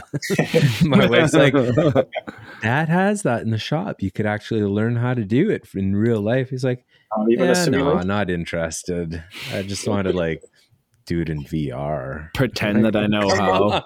Let's go stick some steel together, man. No. Real. Yeah. You got to find something that he wants to make first. He likes. He made a sword out of wood a few years ago. So I let him play with the rasps and the jigsaw, and like it turned out great. But he's obsessive with projects and then drops it. Like I'm kind of the same way. I've gotten better with age, I think, but I get infatuated with like, okay, I gotta do this. And then, I think it's a guy thing, dude. I don't know. Maker thing. He's definitely a maker. Yeah, that's good. That's awesome. Yeah. It'll come then. It'll come one day. Yeah. He'll be in that shop. Dude, he'll figure that shit out, man. He'll follow dad's footsteps. I was going to say daddy's footsteps, but That's Daddy. That's a daughter thing, isn't it? Following daddy's footsteps. I don't know. My dad. I love that my daughter still calls me daddy. It's awesome. Oh, she's young. She's little. 5. Yeah, turning 6 soon. Yeah. It's interesting watching them grow up, man. It really is. I mean, it's not a phase of life I ever thought that I was going to go down, and it's really interesting seeing this stuff. And I tried to haul my kid into the shop multiple times now, and how we were talking about Jimmy DiResta and his show. Mm-hmm. I've got some wicked ideas. I'm just like, one more year, and my kid will be like, yeah, she's at that age where I'm going to be like, okay, so I got this idea. If we do this, and she'll be like, oh, that sounds cool. Yeah, let's go do it. Boom. She's into it, right? I hope so. Yeah. I was busy. I did a lot of wakeboarding and stuff in the summer when I could have been doing that kind of stuff when they were younger. And I don't know, like you on your trip there, kind of sad that you missed out on some family time. Kind of did the same. I've been doing it for the last 5 years, honestly, dude, man. Like summertime comes around, the wife and the kid go to the cabin, I stay home. Yeah. And I'm like, yeah, I got stuff to do at home, right? And they're at the cabin, enjoying the cabin in the summertime. And I don't. There's more to that story than meets the eye, but yeah, dude, it's when they're young. It's like, I don't know, man. It's so weird because like I was at the grocery store today, and I'm walking in, and there's a kid that's probably 2, maybe 3 years younger than my daughter, and I'm just like, shit. I wish I like had more of that connection to reflect on. Yeah. And you hear it from so many people too. Like I don't know how many people like, say that. Your dad, how was your dad with you? and maybe that's where it stems from. Like my dad worked nights and for a good chunk of my youth, and we didn't have much time together other than summer at the lake. That was our time together where we spent lots of time. And it's the same thing for me with the kids. Like I get home, or I used to get home, go work in the shop and do my own thing. So it was tough, but I don't know, kind of look back and think, I'm tight with my dad, very tight with him. That's good. Yeah. It's fantastic. And I think maybe that's where it stems from. Lack of connection when we were young. And you close with your parents, Steve? With my mom, yes. My dad left when I was 2, and I met him again when I was like 10 or 12 or whatever. Wow. Seen him at summertime for every year, basically, after that. And that's about it. There's not much. I think we talked about this before. Yeah, there's not much relationship, but he's a really good guy, of course, But, he's out there and I'm over here, and we don't really talk very much, so it's hard to. How far away is out there? He's in Quebec. That's far away then. Yeah, north of Montreal by 6 hours. So it's. Yeah, see, my dad took off when I was 5, and then I'm not really too sure what the whole situation is as to what led up to it, but the actual happenings of it was pretty revolting, to say the least. And as a young person, I grew a hatred for my father, and that could probably relate to a lot of my adolescent issues. Right.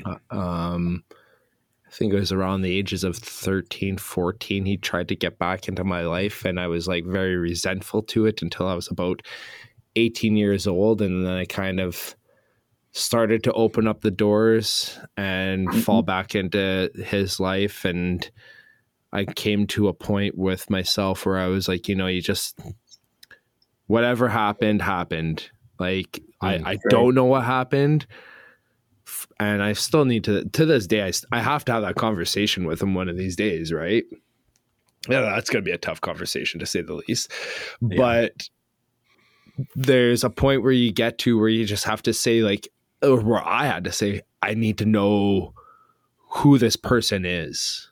Like, I don't know him from I don't remember anything from under 5 years old at all. Like, I remember well, that's not true. I remember a couple things because there was this one time when I was like 2 years old and I went in the bush and I dug out a freaking flower from my mom for her birthday. And it was like one of her most memorable moments. And that shit that's like burnt in my memory, that moment. But other than that, other than under 5 years old, I don't remember diddly squat, dude. I remember the moment of waking up to the day that you left.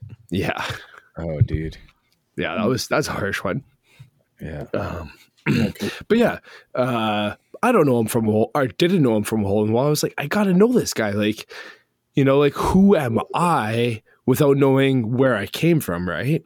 And kind of trying to understand, like, there's things about me. There's interesting quirks that I know. They come from somewhere, right? And they don't come from my mom.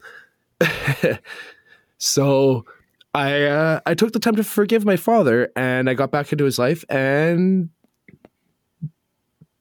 good things, bad things, I don't know. Is it? Am I happy? I'm not. I don't. I don't have disdain for the fact that I went that route. There's happy sides to it. I'm glad that I've learned what I've learned and that I've seen what I've seen. I could say, I guess it's helped me understand things, but at the same time, I'm like, yeah, you know what? It is what it is. My mom's always been there, and I'm happy for that. But I look at people that have real tight connections with their fathers, and I'm like, motherfucker. So yeah, that's that. Yeah, I don't know. None of my friends really have those really tight connections with their dads. So I don't know if it's like a thing, but I don't know, man. I met your dad. He helped you move one of those days there. I helped unload the trailer. He seemed like a nice guy. So, but that's a 1 hour window that I met him. So it's good that you can try to get past it and try to see eye to eye and whatnot. But yeah, I suppose so. That shit's tough. Can't imagine. God damn. What can you do, man? That's life. Some people, life is way harsher than that, dude. My dad could have been way less than that, or who knows, right? Could have been taken. Oh, man, one of my best friends as a kid, his dad died in a mining accident. Damn. Like, yeah. Mm-hmm. My girlfriend in high school, her dad was paralyzed in a mining accident. All sorts of crazy shit happens in this world when it comes to the people that you love and the people that are in your life and the people that help you grow and stuff. And you don't have a decision on that stuff. And to be resentful on anything that life hands your way is the wrong way to take it, because you're only creating a roadblock for yourself. It's one of the things that I've learned through a lot of the readings I've done with Buddhism and stuff like that, is that if you hold that resentfulness, it's that resentfulness is always there. It's something that's like ingrained in you that you have to be resentful. Yeah. If you're not resentful, then you've given up on something. Give up on it. Who the fuck cares? Let it go. As they say in the movie Frozen, and my daughter used to sing that all the time. Let it go. No, I just annoyed a shit ton of people there. Oh, we got it way too deep there, man. I'm sorry. We're not even talking about blacksmithing anymore. I like it. It's good stuff. Yeah. Because I think it could help someone, Lyndon. Because someone out there might be like, you know what? I've been mad for so long, and it's time to drop it. Cool.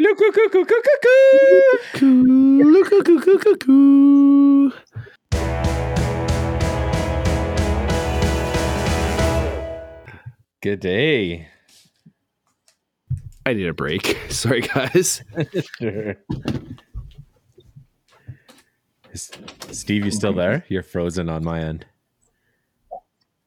Oh yeah, no, I'm here. He puts his heart good. on his sleeve. Deep. Yeah. Can relate to that a little bit, so I can know what he means. Yeah. What's next for you? In the shop? I've Yeah. got 3 cleavers that I'm working on right now. I heat treated them, Nice. and I was using my surface grinder again today. Yeah. I No did doubt. 2 of them. Yeah, Got them nice and flat. Although the mag vise is so powerful that the warp in the blade will flatten out, and it'll grind it flat. Really? And then I'll flip it, mag vise, and it'll flatten out. But because everything's nice and level, I can get it straight in the vise afterwards. So I'd made a 3-pin.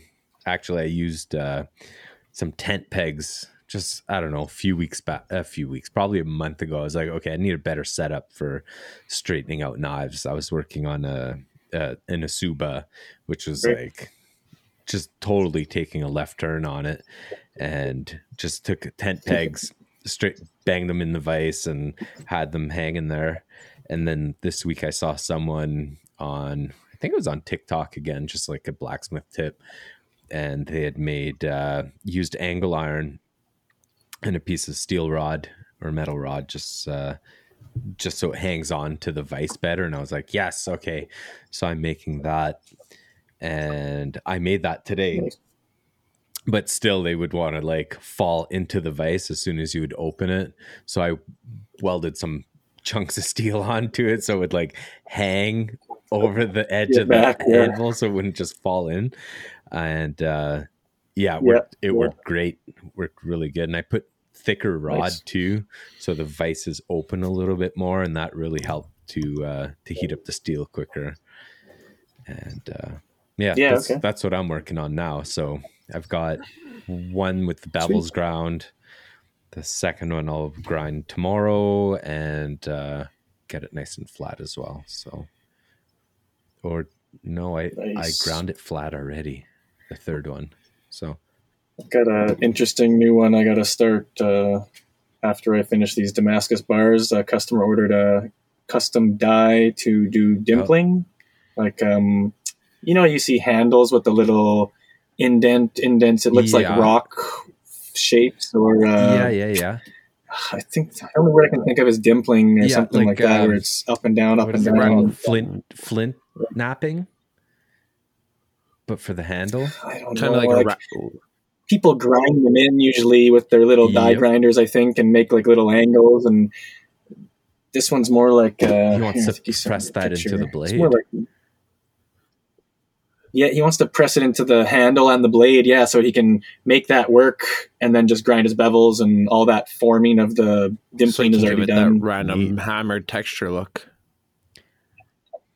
Yeah, exactly. Well, but less random, more formed dimpling because they're larger, big like facets, quarter-inch-ish. Right, like facets. Okay, and they're specifically placed, like symmetrically placed. No, just side by side, just like a shell. Right. So, but somewhat like turtle shell, or like a stone knife. Yeah. So it's not random though. It's not like all over the place. No, it is. It's everywhere, just kind of next to each other, all basically random, I guess. Just fully filled in, right? No gaps. Where's that one? Oh. Jeez, too many people. No more talking about dads on this show, okay? Sorry, dude. Didn't mean to do that. I didn't do it. I started talking about my dad. I came up with this plan earlier today. I'll talk about my dad. So Lyndon talks about his dad. I'm joking, but no. I love you. No, it's because I don't know if you can see this, but you're frozen hold right on. now, Steve. I can't see anything. Can you see it, Lyndon? Nothing but your cute face, buddy. Oh, there it is. Yeah, yeah. Oh, yeah. Oh, cool. That's neat. Yeah, so he wants something that's going to make those marks. It almost looks like fingerprints kind of pushed into the Kind steel. of. Yeah, How like, did you do that? Are you Yeah. screen sharing right now, or what are you doing? yeah, that's Oh. my phone. Wow. It was really clear. Yeah. Yeah, I thought you were. I knew Yeah. it was moving around, and I was like, "What? Okay, is this How? the?" Oh, yeah, what's going on? Yeah. That's a neat pattern. Yeah, that's my next neat idea. I like it because And then this other guy wants one to make raindrop Yeah, with. nice. So he wants me to make like little 1/4 inch or 1/2 inch cones out of H13 and weld them onto a flat plate so that he can press little cone divots like drilling into a Damascus so that you can get that Oh, Who are these raindrop people? pattern. You'd be. I guess I know. How do they? No, I no, guess you pay it. someone else to do it and save time on your end. But I like making all that Yeah, stuff. exactly. But that's one that would drive me Call insane. Steve and say, "Hey, how That's- much?" yeah, I would much rather just weld on the cones using like a hard facing rod. Right. Oh, just completely Yeah. weld it. That's Just a smart weld idea. it right in place. Yeah. Don't even freaking How try else to would you make the do it? cones. Grind away? No, you That's try to too make bad. the little cones and then weld them in place. But dude, that's gonna be freaking next to impossible. Oh, yeah. That's what I said. That's gonna be a Yeah, tough you'd one. have Could to. you see You know, it? no, you could. That would be the real way to do it, is to mill it out. But you know what you could do is if you had a block of mild and you made little 1/4 inch Negative H13 rods, or positive? made them rods and dimpled just the end of the rod, Ooh. drilled the block, and then welded them from the backside of the block. Oh, Yeah. That would work. That's a cool that idea. would be the easiest way right there. Plug I weld think them so. too. So on the backside where the rod comes out, you want to Just fill. countersink that hole. Yeah, Like a bevel. Right. Exactly. yeah. No, it doesn't even have to be beveled. It could be. You could make it a square. Like if you use like step drill bit. A step drill bit will give you more of a squared hole. Yeah. Clearance Yeah. area. Yeah. Whereas Right. if you use Yeah. like a bevel or a holy Tapered. fuck. The bit that with Just to a overcut countersink it, bit, if better you use a customer. countersink bit, it gives you the degree that it gives you. Like countersink bits come in different degrees and different sizes, right? I don't know. Do you have any countersink bits? I know what you're talking about. Yeah. Yeah. Yeah. I know what you mean. Yeah. They are great for beveling holes specifically for this application for welding from the backside like that for rods. It's a great way for artistic blacksmithing. If you've got like say like a sculpture on top of a plate and you're like, I don't want weld on the plate. Yeah. Then you drill through the plate, bevel Right. the backside of the hole and weld it from the backside. Mm. Mm-hmm. Welding tip. Nice. There you go. Knowledge bombs. Yep. Yeah. The MIG tip 0.35. Still a size I 0.35. use, man. The big one. No, that's 4.5. Well, you can go bigger than that if you want to, but 4.5 is like industry standard. Welder. I can I go don't have a 4.5 on my welder if I I wanted don't to. have a but- MIG. No, I thought you did. Nice. No, well, it died like last fall. Oh shoot! I've come down to the fact that maybe I should just bring it to your buddy there that repairs them, and To Greg. yeah, and if Let's you can give him fix a it shout for, out. Greg. for a cheap price, then I'll get it fixed. If not, I'll just use the arc welder that I've got. Which Last shout honestly, out. I think I weld better with that arc welder than I did with that MIG. So Are you serious? Well, because it was flux core. yeah. Yeah. Wait, have you ever tried? Gas? No, never. Okay. Oh, gas is beautiful. Boys. Okay, Jeez. boys. I got a TIG lesson and a MIG lesson, and let's get this stuff rolling. I'm going to give a MIG lesson. I'm going to TIG lesson. I can even give you a TIG lesson too. And I got 2 knife makers that are going to come over and show me how this shit's done. There we go. We'll make a knife together. Oh, a 3-way collaboration. But don't invite a girl because that'd be gay. Wait, did I say that out loud? You're going to get canceled, man. Yeah, that's cancel culture right there for sure. No, it was a joke back in the day that my friend made. Don't invite a girl to a circle jerk because that shit's gay. Like, good for you, buddy. I love it. You're great. Oh, that was fun. No, that was the same friend that I just went and visited in BC, in British dude. Columbia. Yeah, Oh, man. Nice. Dude. And? Oh, man. Did it go that way? I think the joke came up again. How funny. Human Centipede came up. That's what came up because he's got a girlfriend, and then we started joking, and I was like, Human Centipede, but who goes in the middle? That's so gross. Yeah. I think I saw the trailer and I was like, this is an entire movie? No, not for me. You know, it's so awesome. Is Steve's frozen in mid laugh for you right now? Yeah. That was way too loud. My wife and kid have gone to bed already. There you go. Yeah. Nice. That was good. Well, what about you? Oh no, you're working on your forge. We were talking about what's next in the shop, but you've got your forge. No, you know what's next in the shop is it's warming up, and I get to start building shit now. I'm building on that back overhang. Yeah, I'm boxing in. I'm gonna put a grinding room back there. We're gonna have a hammer in there, aren't we? I'm surprised you haven't talked to me about it yet. Just been. How big is your new shop? Shop area itself is 26 by 38. It's got a 16-foot overhead door. I've got enough room to park my truck and my tractor in there in the parking area.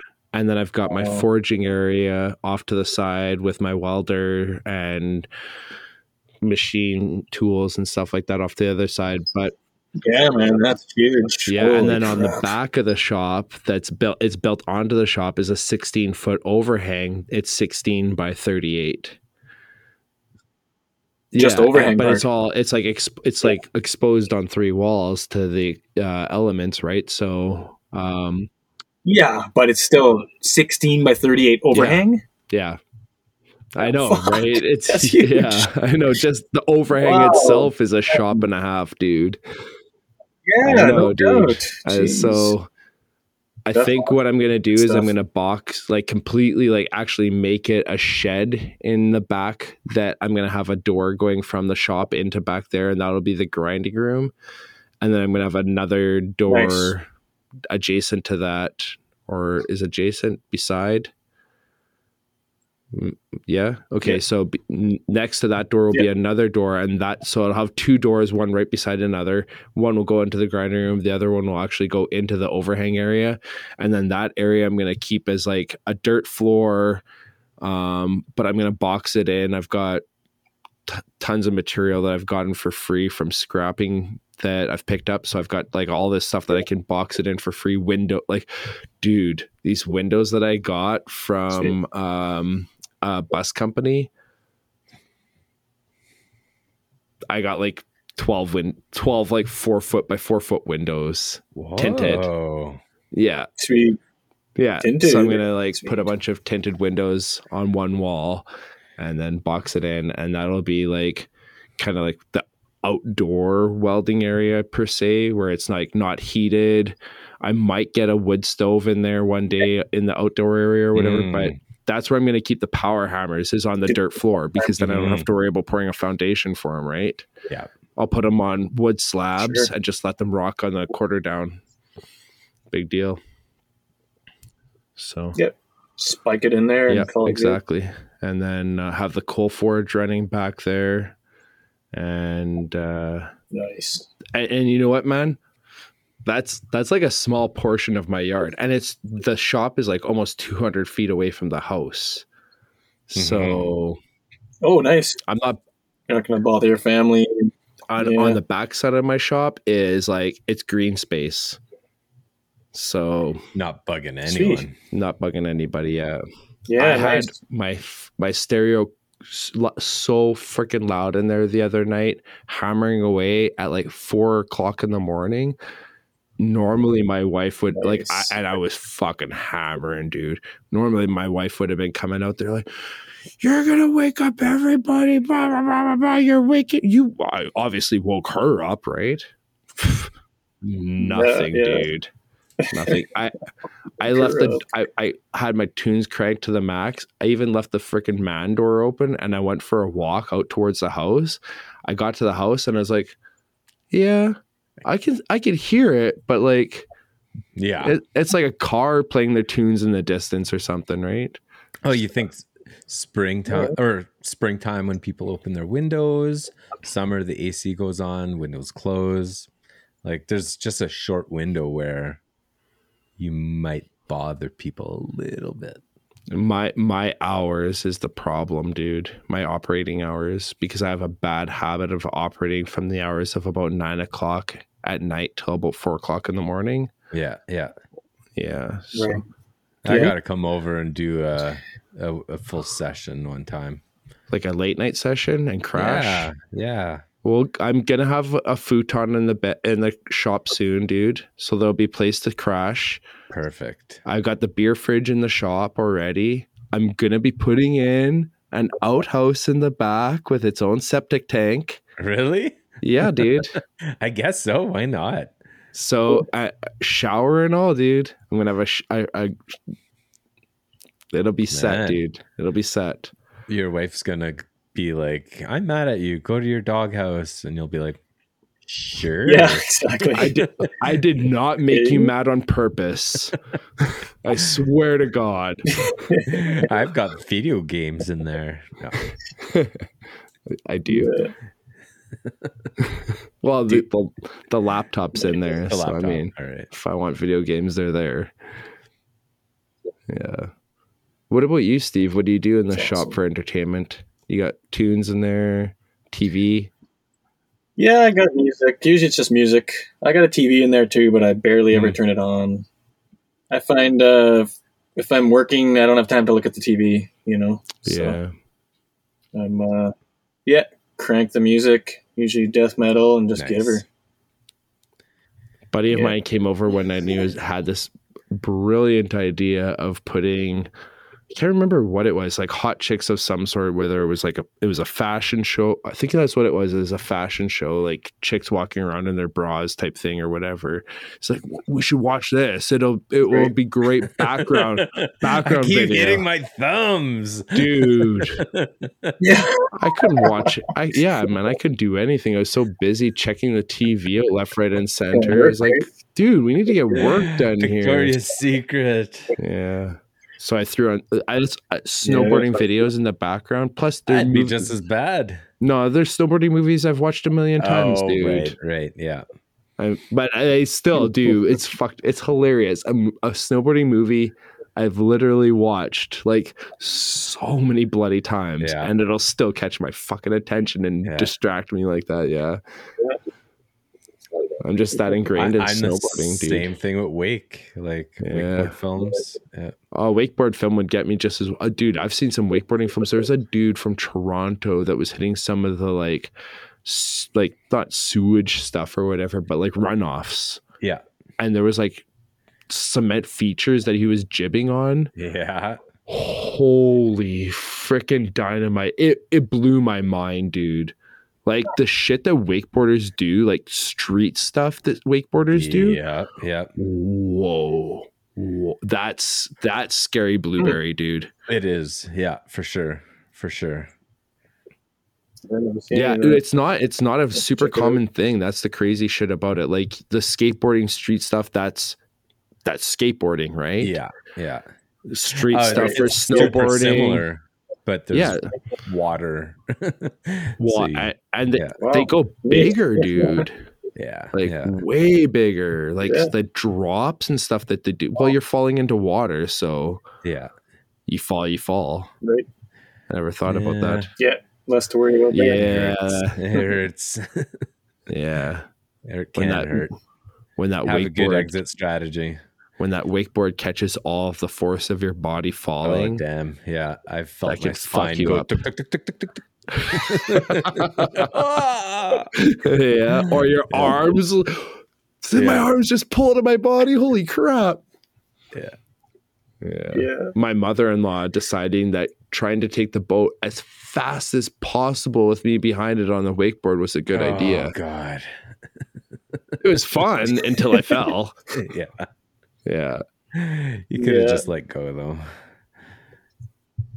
Well, I could have, but I didn't. I was trying to ride it out, having a fun time, eh? I mean, what's having a time if you're not having a time? Jeez. Reminds me of GT behind the snowmobile. I had a buddy who just faster and faster and faster and faster. And it was just if I can't let go, because I'll roll and die. But but I have no choice just to hang on and drop my head into the steering handles and just hope I don't hit a bump. It was just going so fast, and I was pissed off when we got pretty much how I learned down. Yeah, that's pretty much how I learned how to snowboard, was behind a snowmobile. Yeah, same here. That's funny. But funniest story that you made me think of, one night me and my buddies were we're having a time, and we all going to snowmobile over to another buddy's house, and there's 3 people on every sled, and then there's me, and I'm well, I'll be in the back. I was nice. I let the girls have a spot right on the back of the sled, and it's I'll just hold onto the back bar, dude. I'll just drag behind it. It'll be fine. 90 kilometers an hour down the lake, hanging onto the back of a sled. Oh my God, did I get beat the fuck up, dude? On the lake, yeah. Well, on the lake is wintertime up and back home, right? But yeah. No, still lake's always rough, icy, hard pack. Yeah. Down the big trail. I think the trail back home had to be good 80 feet wide down the lake, where people constantly travels. It's just such a heavy traveled route. All right, guys. Steve, thanks so much for being on the show, and let's connect this spring and summer.